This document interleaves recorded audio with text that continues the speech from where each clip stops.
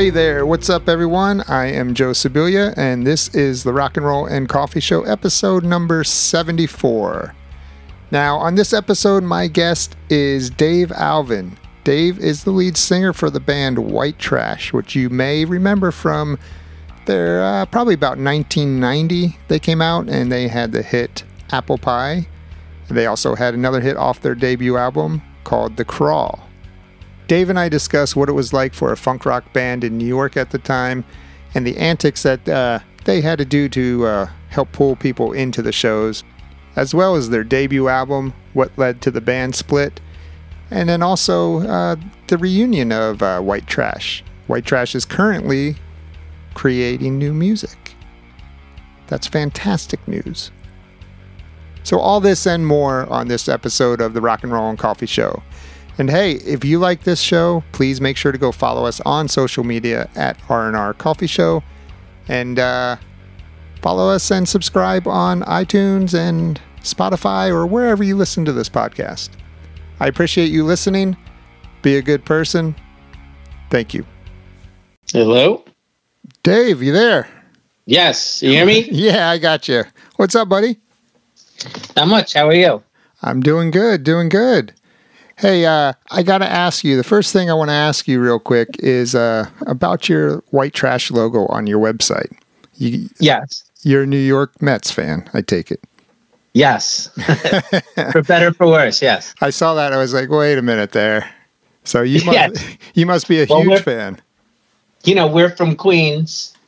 Right. I grew up at Shea Stadium before the new stadium. So the Mets are, we're all Mets fans on the team. And that's, certainly not the greatest time to be a Mets fan, but, it rarely is. And you take your lumps and you can't switch teams. We're not front runners. That's right. I'm a Tampa Bay Buccaneer fan, and I've been a fan since the orange and white uniforms. So yeah, I love those uniforms. Yeah, we've had some issues, but we're doing all right now. So yeah. So how you been? Good, I'm still alive, and I guess in this day and age, that's a good thing. Right. Have you been pretty healthy through this whole thing? Yes, I have been lucky with that. Had some friends and people that I know that weren't as lucky, but, thank God. How about you? You did all right through this? I got it, actually. I had it back in February. Oh, and I hope it wasn't too bad for you. Well, it put me down. I missed about a month of work. Yeah, that's not good. It got me, but luckily I recovered and got my shot, and we'll see how it goes. Yeah. So you were saying you were born in Queens. You grew up there, but were you born there? Oh yeah. We were all the core of everybody in the band was from Queens. Within a block of each other, not even like different neighborhoods. Like, I lived on one side of the street, and Ethan and Aaron lived on the other side of the street. And the original drummer, Andy Buzz Lang, lived right around the corner from me. So, we'd literally just walk across the street. Yeah. And yeah. So when you were growing up, what got you into music? Was your family into music, or how'd that happen? Not so much. My great uncle that I'm related to on a marriage, my uncle married the daughter of Doc Pomus. And I don't know if you know who Doc Pomus is, but he wrote Viva Las Vegas and Why Must I Be a Teenager in Love and 100 really famous songs, and he's in the Rock and Roll Hall of Fame. Right. So I didn't grow up with him. But he was somebody that was actually helped me out along the way with advice. Mm-hmm. But getting into music, it was to get laid. Right. For me, my neighborhood, everyone in my neighborhood was a musician. Everybody, because at that time, and they were good musicians, like guys who listened to can play that stuff, and Ethan was that way too. He was older than us, and he was originally a drummer, then he became, one of the best guitar players in the world soon after. But, initially, the heavy metal rock scene of the 80s, I mean, for a 16, 7-year-old kid, that was like going from high school straight into a porno movie. Right. Right. So it was all about in those days for me, looking up to guys like, Motley Crue, that whole, live fast, die young kind of thing. So I was really all about living that, and the guys in my band luckily were really good musicians, so somehow we balanced all that out. Right. So did you start off singing, or did you play an instrument? Well, I've always played guitar. Back then I was like a very, I just power chords and whammy bar, Right. But I wrote a lot of riffs that wound up being white trash songs, and kind of played guitar more as a songwriter than, a soloist or anything. And so I started with the guitar, and the first band I was with the guy around the corner, Andy, and one day he just, I don't know if I was like singing along to, a mixtape or something, and he was like, you know what, you could probably sing. And since it was hard to find a singer, I was like, yeah, you think so? And so I just started doing it, at that point. And then you find out, of course, that, the singers get all the girls. Right. Stuff. And then you're like, wait a minute, like, why the hell was I trying to learn an instrument? So did it come naturally to you? I mean, or did you have to really work on it? I really, over the years, I did work on it. But I think, my voice was in a range where I could sing high, which in those days was a big thing, whether it was, doing Motley Crue or Iron Maiden covers, Judas Priest, whatever, you had to get high in those days. And I was able to do that early on, with falsetto and stuff. But, starting there, and then just, singing now for, wow, I mean, for a long time, 40 years or something like that. It's like, you learn how to sing or you lose your voice at some point, Right. So with the influences, like you were just saying, the Motley Crues and, Judas Priest and all that, where did the funk part of white trash come from? So it was a couple of, so, I always listened to like blues stuff, and I always really liked Albert King, and he always had horns, and one of our favorite movies growing up was The Blues Brothers, Yes. And back in those days, there was a much more obvious, well, I don't know if it was more, but, all the guys that you were into, I'm a big Jimi Hendrix fan. And, all the guys that influenced guys like Jimi Hendrix, Elmore James, Albert King, there were a lot of like very easy connections to make with blues. And then blues kind of becomes R&B and soul and funk. And, so the Blues Brothers sort of had that whole balance. Plus they had the humor that we were trying to have in our band. Right. So like the Blues Brothers was probably like our biggest influence as far as getting like, R&B and the horns involved. That's awesome. Yeah. So now you guys didn't start out like that though, did you? No, we were like at first. So me, Ethan, and Aaron, the first gig me, Ethan, and Aaron played was at Aaron's bar mitzvah, literally. Oh, geez. And we have that on video. So it was like Aaron was 13, I was like 15, and Ethan was probably like 17, something like that. And we were playing Living After Midnight and Breaking the Law.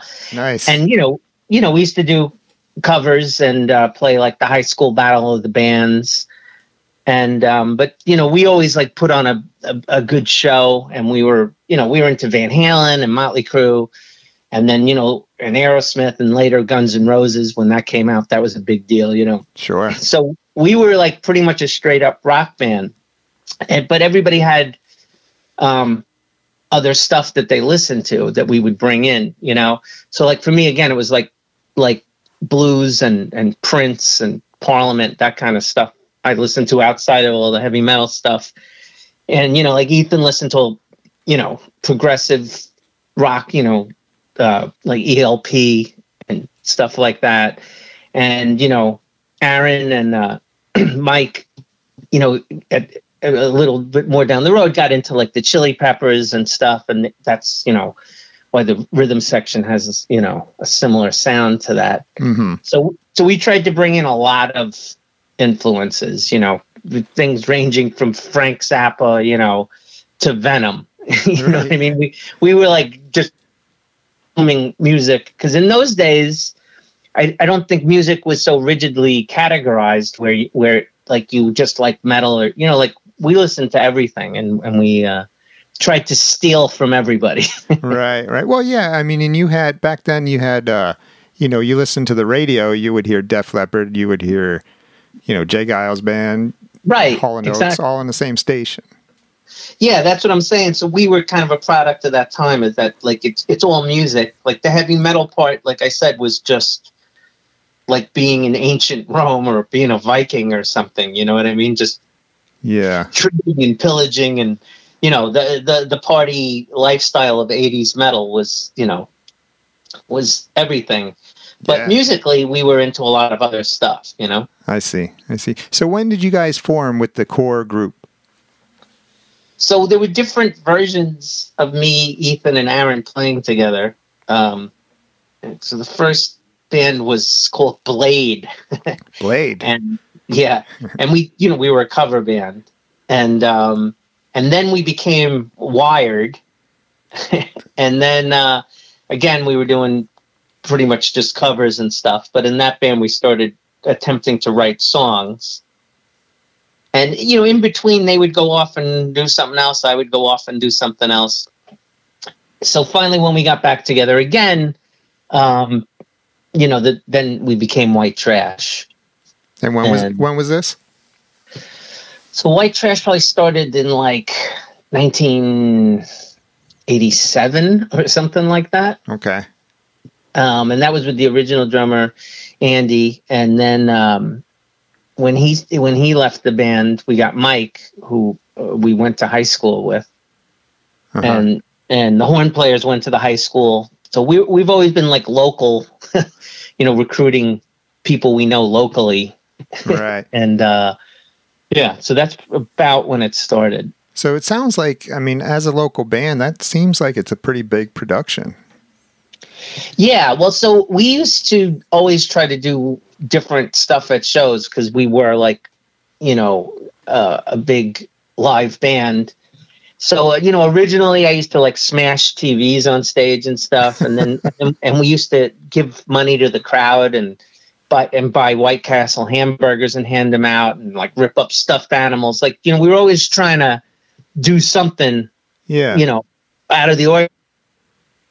We took it in the musical direction. And for a while we had backup singers. We had 3 girls called the Love Dogs in the band. Uh-huh.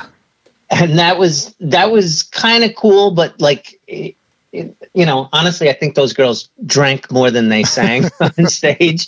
But, again, looking at the Blues Brothers thing and stuff, we were talking about like, initially we were just talking about like, hey, maybe it'd be cool to put horns on a song or two, mm-hmm. like how like bands like Aerosmith would do that, Right.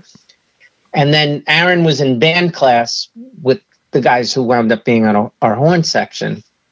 And once we brought them in and we played a couple of times, it was kind of evident that we were onto something with that we really could incorporate them. And since, we were all friends and local, it was doable, Yeah, and sure. so we just kept putting more horns in the songs, and we were kind of already headed in a direction where we were incorporating more like funk type stuff into it. Mm-hmm.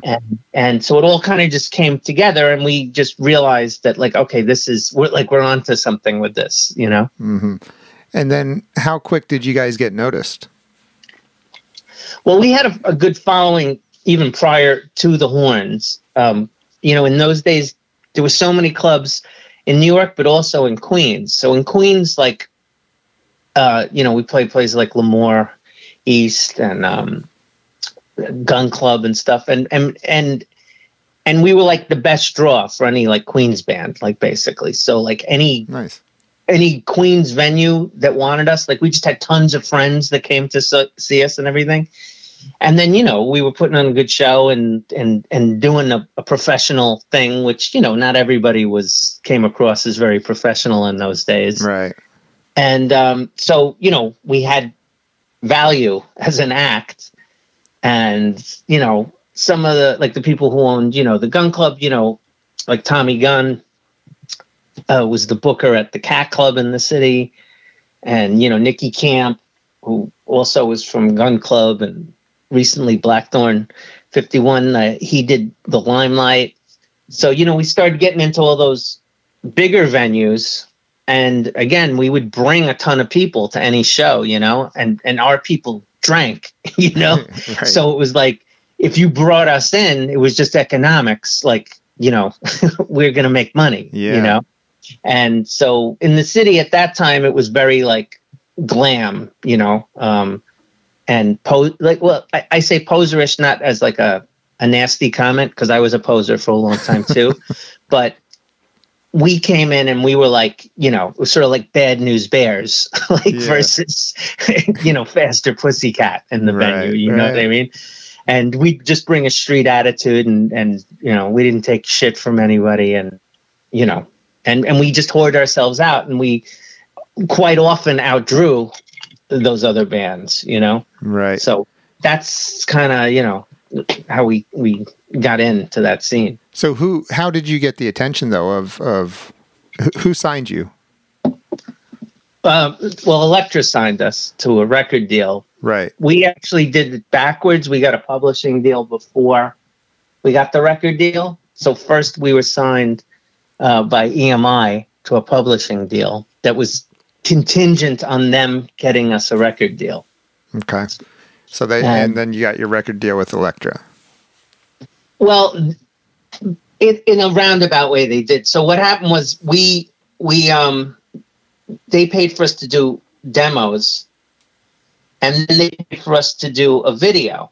And the video turned out to be the Apple Pie video. So we made that video before we ever had a record deal. So it was the same video? Yeah. Oh, okay. And if you watch the video, you'll notice it's a different version of the song than the album, because it's our demo. Okay. And so we already had made Apple Pie and the video and everything before we got signed.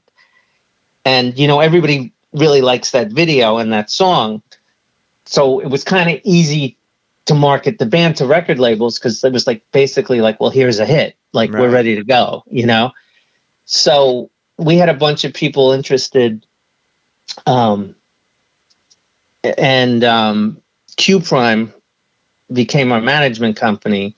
And, Q Prime still manages Metallica, at that time they were doing Def Leppard and Queensryche and like everybody. They're like one of the most successful management teams in the history, probably, Mm-hmm. And they got interested in what we were doing. And that opened like a lot of doors. And they had Metallica on Elektra already signed there. So they kind of wanted us to go there because they knew the people. Mm-hmm. They have a pull there. And, so they brought us to Elektra. Like we had like Columbia interested, and who else? Like Mechanic Records and Hollywood Records, which became like SBK Records. So we had a few people already interested in us, but then they got Elektra interested in us, and we wound up going with Elektra because of our manager's relationship with them. Do you think that was a good choice, looking back on it? Yeah, I do. Okay. Elektra was always very good to us. And, the issues we've had really haven't been because of anybody else. Right.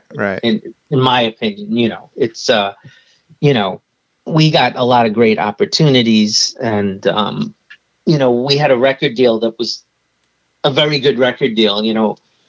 At the time it was like, like a really good record deal. I mean, yeah. And they supported the product and, gave us everything we needed to succeed. So I do think Elektra was a really good record company to be signed to. It's just they're gone now. Yeah. Now, your guys' sound with the funk rock combination, I'm trying to think back of the bands that were around in like 1990, and I can't think of too many that had that sound. And your Chili Peppers were there.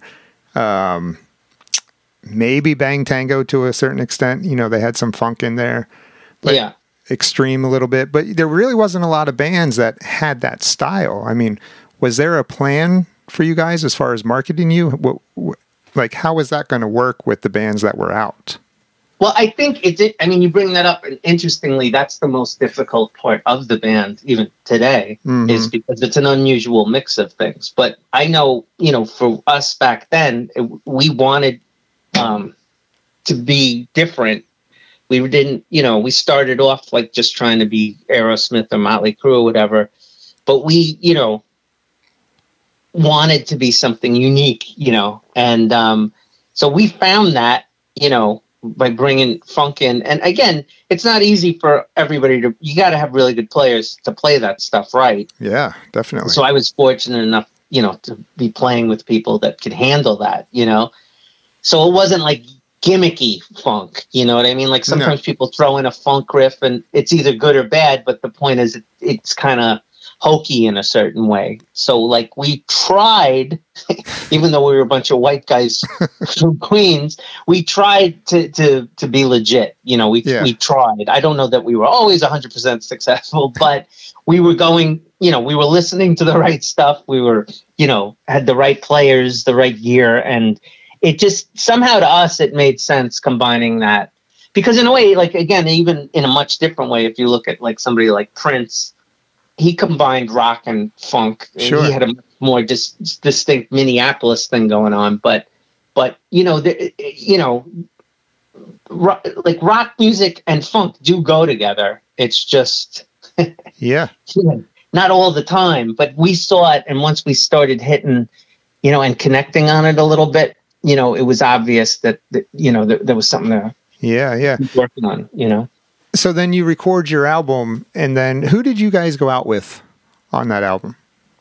Well, we really toured by ourselves most of the time. In the early days, like when we played clubs before we got some, we played with like Bang Tango, like you mentioned before, and Mike Monroe and stuff like that. But when we went on the road, we just were like headlining clubs, Okay. And to be honest, our management was worried about putting us on with bigger acts. Why? Because we were like troublemakers. So like we opened up for Dweezil Zappa at the Cat Club in like I don't know, like 1990, let's say. And at that time, Dweezil Zappa was like trying to be Eddie Van Halen, right? And I mean, he's a very talented guitar player, obviously, but we were supposed to open for him at the Cat Club, which is a place we played all the time, which is like a legendary New York place, and we sort of felt like that was our turf. And Dweezil Zappa came in, and he was like came across, and I don't think he's the same kind of person now, but at the time he came across as like some spoiled rich kid. And he like literally in front of the stage had 20 guitars roped off, just sitting there, like showing off his guitar collection or something. And they wouldn't let us do a sound check. And it was like he was just pulling some kind of star treatment there. Uh-huh. And we were like, this is kind of fucked up, whatever. So we went on and we didn't have a sound check. And come out first song, we do The Crawl, and Aaron's bass amp isn't working. So we're like, fuck. So we're like sitting there and like, everybody's got flashlights looking at his amp.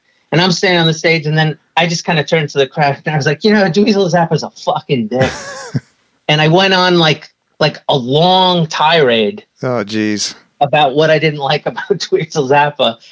And so what happened was of course, the audience was there for Dweezil Zappa. And so like, I'm like, Dweezil sucks. Boo! Boo! But then we get the amp fixed and we start playing. We do another song where there's a break in between the song. And then I'm like, you know what else I don't like about Dweezil Zappa? Boo, boo, boo. But as the night goes on, I'm making fun of, he did a TV show with his sister and Cindy Williams from Vernon and Shirley. So I was making fun of that show. I was like, Frank's spinning in his grave with this fucking kid. The funny thing is, by the end of the set, like, nobody was booing anymore, Right. Well, maybe you won them over, or they were tired of hearing it. Well, one or the other, right? And then, but on the side of the stage, like, all Dweezil's guys are standing there giving us the stink eye. Not Dweezil. He was just hiding in the dressing room or something. And so we finished our set, and then the bouncer or stage guy came up to me and he said, "Hey, you can't go backstage. They don't want you to go backstage." So I had to leave, come off the stage and walk through the audience, right. So I was like, whatever. So I go walking through the audience, and this dude comes up and he grabs me. He was like, "Hey, dude, I just got one thing to tell you." He goes, "I came here tonight to see Dweezil Zappa." And then he goes, "But I heard what you said, and I'm going home." And the guy shook my hand and he left. You made a new fan. Well, that to me is my greatest accomplishment in life, was turning a Dweezil. Anyway, that's a long story, but the point was, after that, our managers were like, "What the fuck are you doing?" Right. We're trying to get you opening gigs, and we were like, fuck him, he's a dick. So they didn't really trust us, because we were the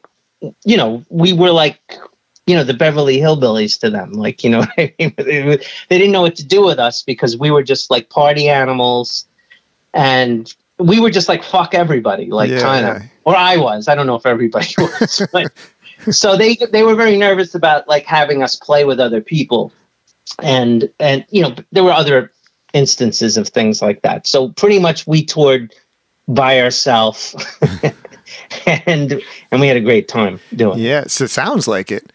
Have you ever spoke to Dweezil? No, I mean, he is a really talented guy, and he's doing all his father shit now, and he does it really well.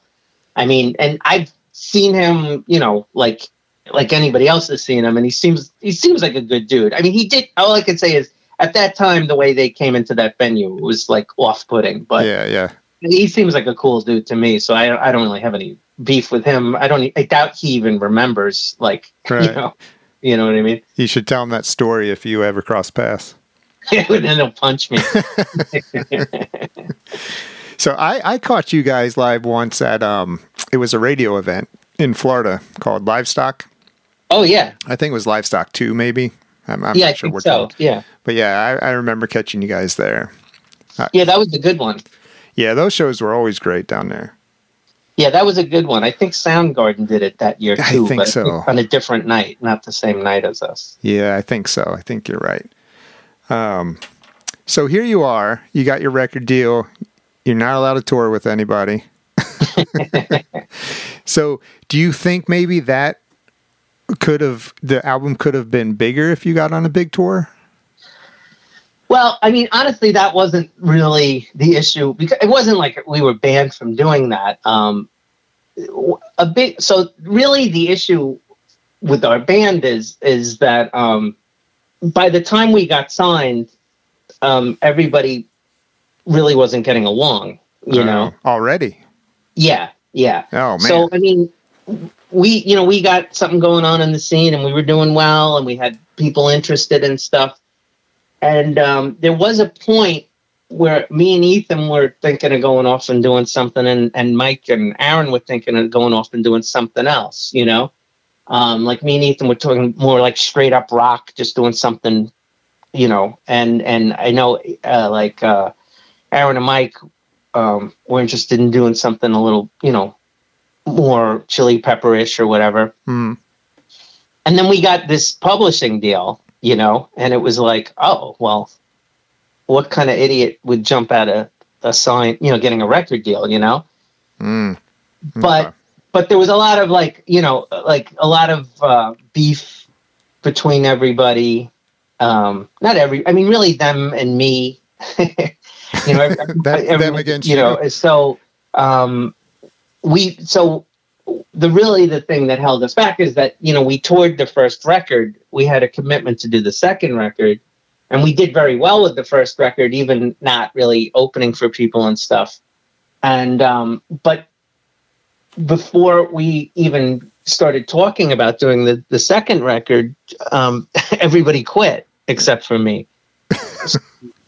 So, you know, Ethan, you know, really was never into having the horns in the band. And he was much more into like kind of putting a band together, like in those days, something like Badlands with Jakey Lee, like, you know, he was a really good guitar player, and he wanted to be like, you know, have a project that was really more about him and his guitar playing. I don't mean that in a negative way, but it was just where he was coming from. He wasn't really into doing all the funk stuff. Like, he thought it kind of got played out, and he didn't really that's like do it anymore. That's so like he was total like, opposites. You know, I'm going to do something a little bit more like straight ahead rock, heavy metal, you know? And then, you know, Aaron was his brother, and he was kind of like, well, if Ethan's not going to do it, you know, me and Mike were playing with this other dude, and, you know, our heart's not really in this. So suddenly I'm sitting in the car with these guys, and I'm like, okay, like, how does this work? Now there's just me. You know what I mean? Yeah. And then Aaron and Mike started this other project, and they took the horn section, and I'm like, all right, well, there's like literally just me, right? So we had a conversation about it, and they said, look, you know, basically, like, you know, we're leaving the band. You know, if you want to keep the band going, you know, you can do that. And so I did, you know, and recruited more people from my neighborhood into the band. Stayed in the neighborhood. You know, other guys. So I got Craig, who was friends with Ethan and had been they were roommates for a while. And Craig actually toured with us as Ethan's guitar tech for a while. So he was almost like the understudy. Right.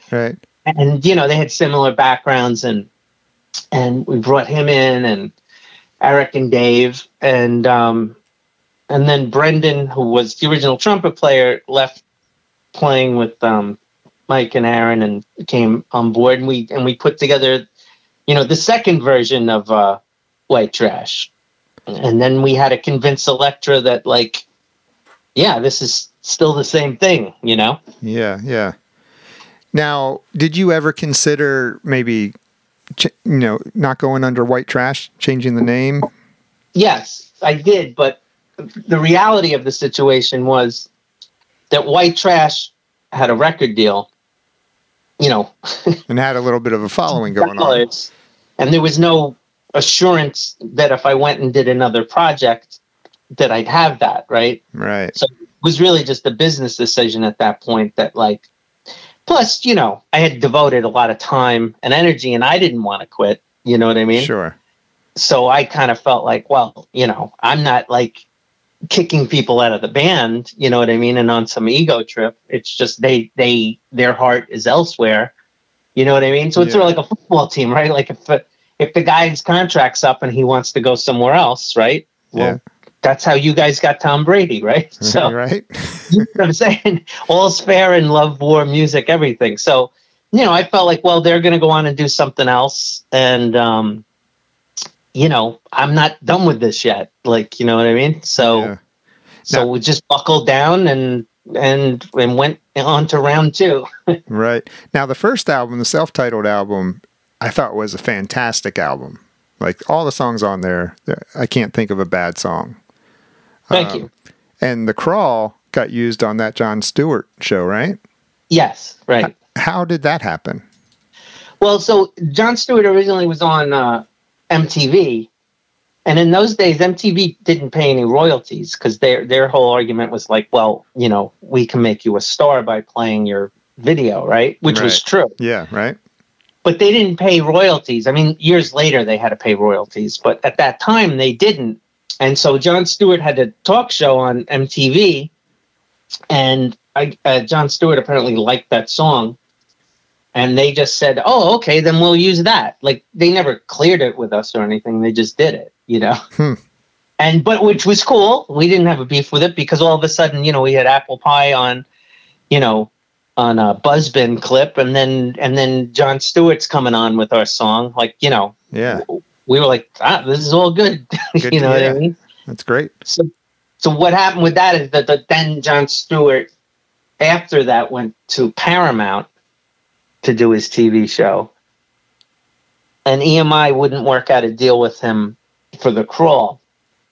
So I wrote Jon Stewart another song that was very similar to The Crawl for his TV show on UPN 9, and then that, you know, so I wrote, I had 2 songs with the Jon Stewart show. Mm-hmm. Okay. So then you record your second album. What was the second album? What's the title? Well, it's COCK, which spells something. Right. It was a joke that went over everybody's head. Now everybody gets it, but it's funny. Was that whose idea was that? Yours? Yes or yes? What? Like, what does it mean? That was your idea, I guess. Yeah. So now, how did that album go? It was actually an amazing experience. There were certain things that were not working in our favor. But that's, you know, for me, that was the best experience making a record, which is not a knock on the guys that I played with prior and who I also play with now, you know, because we still play together. But that was like a important moment for me personally in my life, because I had to become more of a musician, and I had to really fight to get that record made. And you know, at that time, the whole music scene changed, you know, because Nirvana and everything came out. Mm-hmm. So like everybody talks about, the whole scene changed. It went much more in the grunge direction. And we were like this real oddball product at that time, because, you know, we never even 100% fit in with the hair band thing, because we weren't really playing straight up, you know, 80s metal, you know, and we weren't like a power ballad band or anything. So it was always kind of weird how we were a part of that scene anyway. But then when the grunge scene came in, it was like anybody who was part of that hair metal scene was suddenly, you know, not cool anymore. You know what I mean? Right. So it was very tough to make that record and to get it done and to get it out and released. It was a very long process. But it was a great experience. It was definitely like probably the best moment of my life, even though it was nowhere near as successful as the first album. Mm-hmm, mm-hmm. It was a much better experience in a lot of different ways for me. And it's cool because that record has like a really big cult following amongst our fans. Like I said, there's no comparison. The first record is like the record that defines us. Right. But that record was like, you know, it's like an oddball. Like I'm into like, you know, B movies and, you know, and B-sides of albums and stuff. And it was that was the inspiration for that album. It's like, we weren't really looking for hits or anything like that. It was like, you know, and it came out, you know, pretty much exactly the way we wanted it to be. Uh-huh. It was just a very strange product at that time, you know, when you're competing against Soundgarden and Nirvana and stuff. We didn't fit into that scene. There was no way to even pretend we were part of that scene. You know what I mean? Right. So did that album get support from the label after it was released? Yeah, we toured that one just like we did on the first one. Okay. We actually got to open for Kiss. Hey, at the Concrete Convention. Did you cause any trouble? Yes. With Kiss? Not with Kiss. Oh, okay. but we trashed a hotel room and and we had to pay like $5,000 or something because it was special wallpaper or something. I don't know, something like that. Oh, geez. But no, we never cleaned up our act in that. We were always, you know, assholes, breaking things, and you know, like I always like you know, I don't know if you watched WKRP in Cincinnati. Yeah. Uh-huh. They had that one episode with that band, The Scum of the Earth. I don't remember it. I'd have to go back and look. But they have them come on, and they're like these like refined English gentlemen talking, but they're just burning everything and like trashing everything. They throw somebody out a window, and things like that, and like Chris Holmes in that Metal movie where he's floating around in the pool drinking vodka. The Metal Years. Yes, those things made great impressions on me. Oh, jeez. So I always loved the self-destructive rock star lifestyle, just breaking things. And, you know, in those days, I don't condone it, but I mean, in those days, I was certainly some guy drinking and driving like fucking maniac. And yeah. So it was like I said, we really bought into that Motley Crue, live fast, die young kind of thing. The only problem is we didn't die young. So well, that's a good we had a lot of stuff to clean up after that. So were you like that outside the band? Like just as normal Dave, not in the band? Have you always been that way? Yeah, no, I mean, it wasn't an act. I was just fucking out of my mind at that time. Yeah. And, you know, I don't really regret that because, to be honest, nothing would have happened if I wasn't out of my mind. Sure. Because it was we had a lot of the odds stacked against us every step of the way, and the fact that we were able to sell it and get signed, a lot of it had to do with me whoring myself out in the club scene, and you know, you got to be a little crazy to do this stuff. Now, I'm sure there are many examples of where I took it too far, but we won't talk. I got to be honest. I have zero regrets about that. Yeah, sure. So after the second album, that was it for a while, right? Yeah. Well, so we did the second record, and by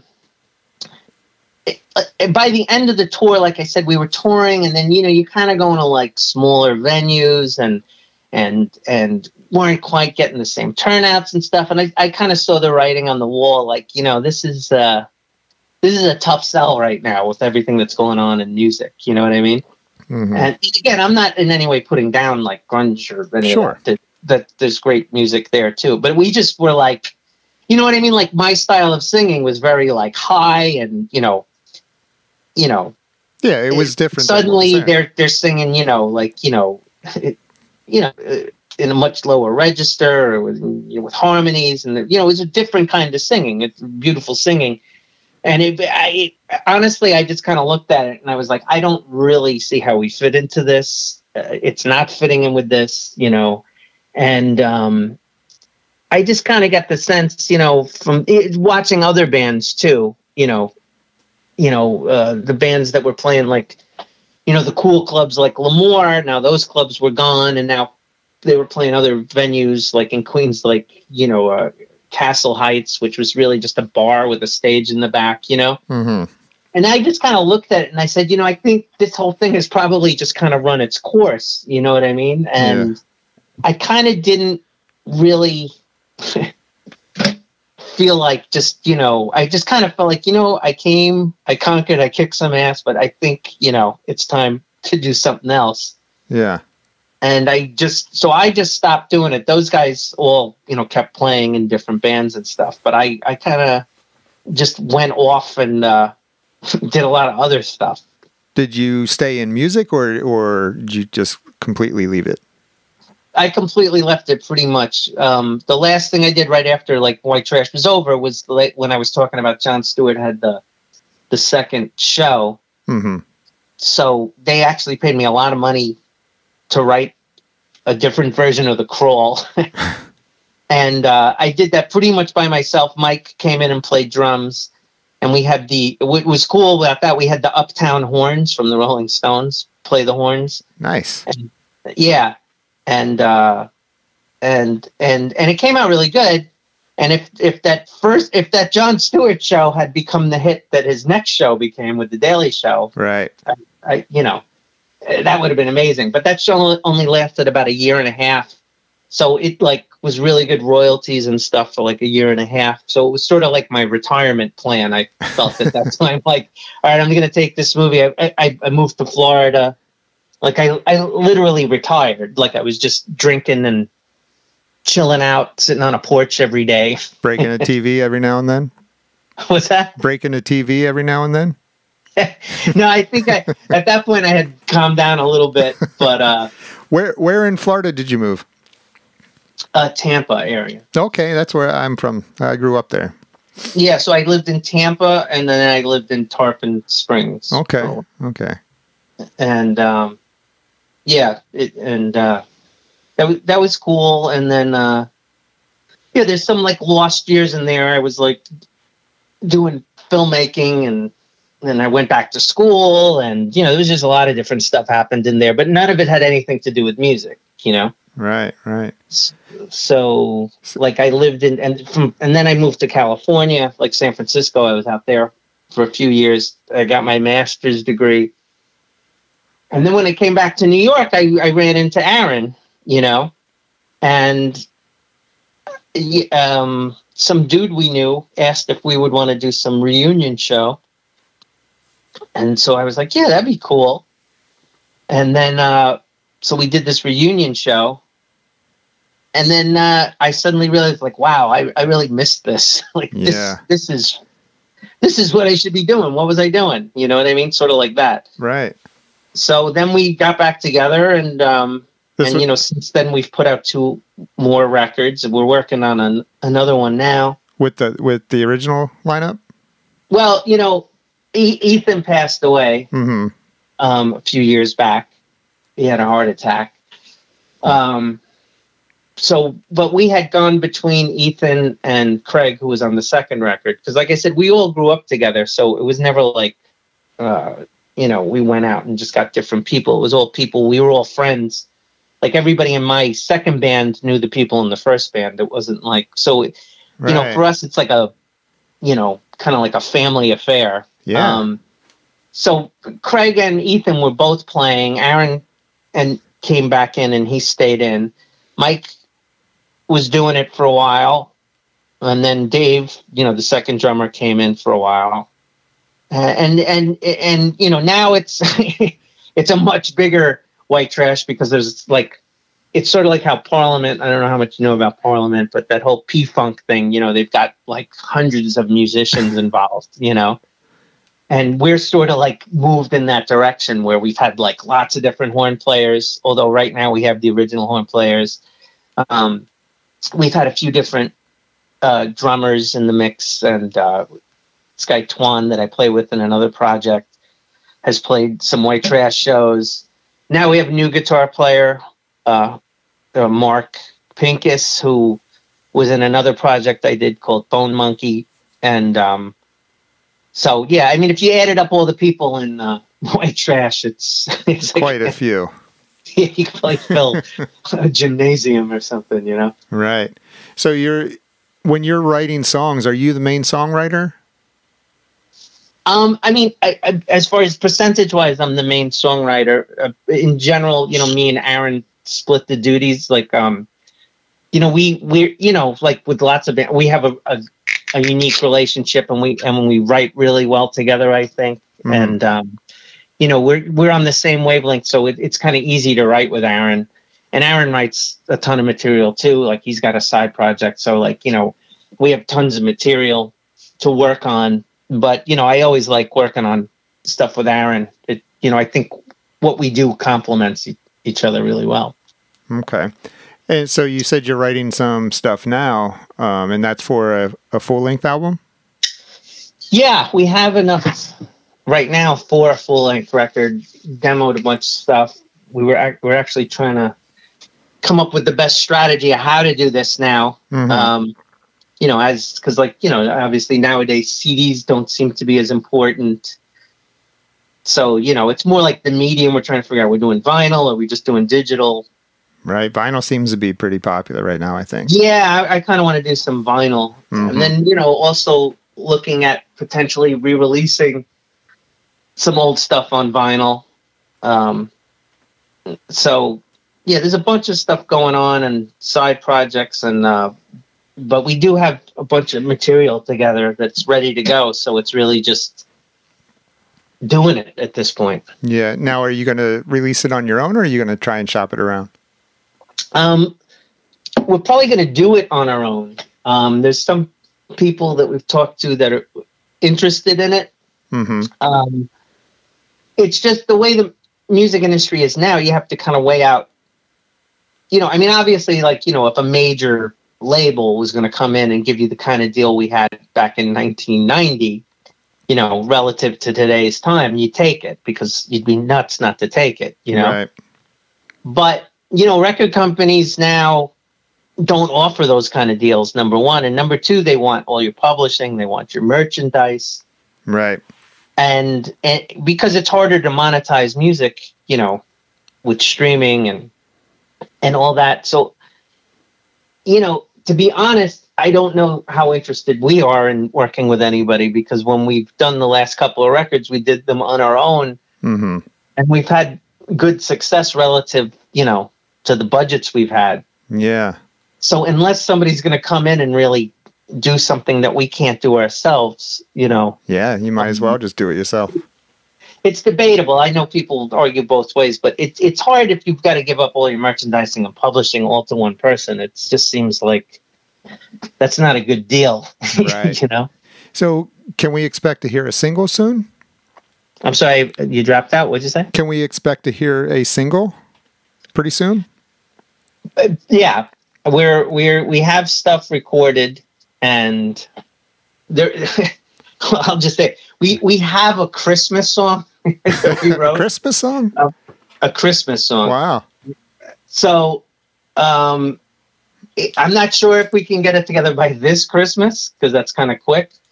And again, it's obviously not a traditional Christmas song, but so we would like to try to get that out for Christmas, sort of as like a free download kind of thing, just to put it out there. Right. But the whole project's gonna, it won't be done by Christmas. There's like no way. But the material's there, and as they say, build it and they will come. Yeah. Well, I'm excited to hear that news. So I'm a big fan of the band. So thanks, man. Yeah. So, well, I guess we don't know yet where you would be able to get that, because you don't know what's going to happen with the release of it, right? Yeah, I mean, again, anything we put out now is, on iTunes, Amazon, all that stuff, Sure. Vinyl, I mean, the whole thing, I think, is with doing vinyl. We haven't done that. Yeah. So that it's like the amount of time you need to actually have vinyl printed, and then, if you're shipping vinyl, it's a lot different than shipping a CD and stuff. So yeah, lead time on vinyl like a label or a distributor might be of value to us, Yeah, lead time on vinyl right now is outrageous.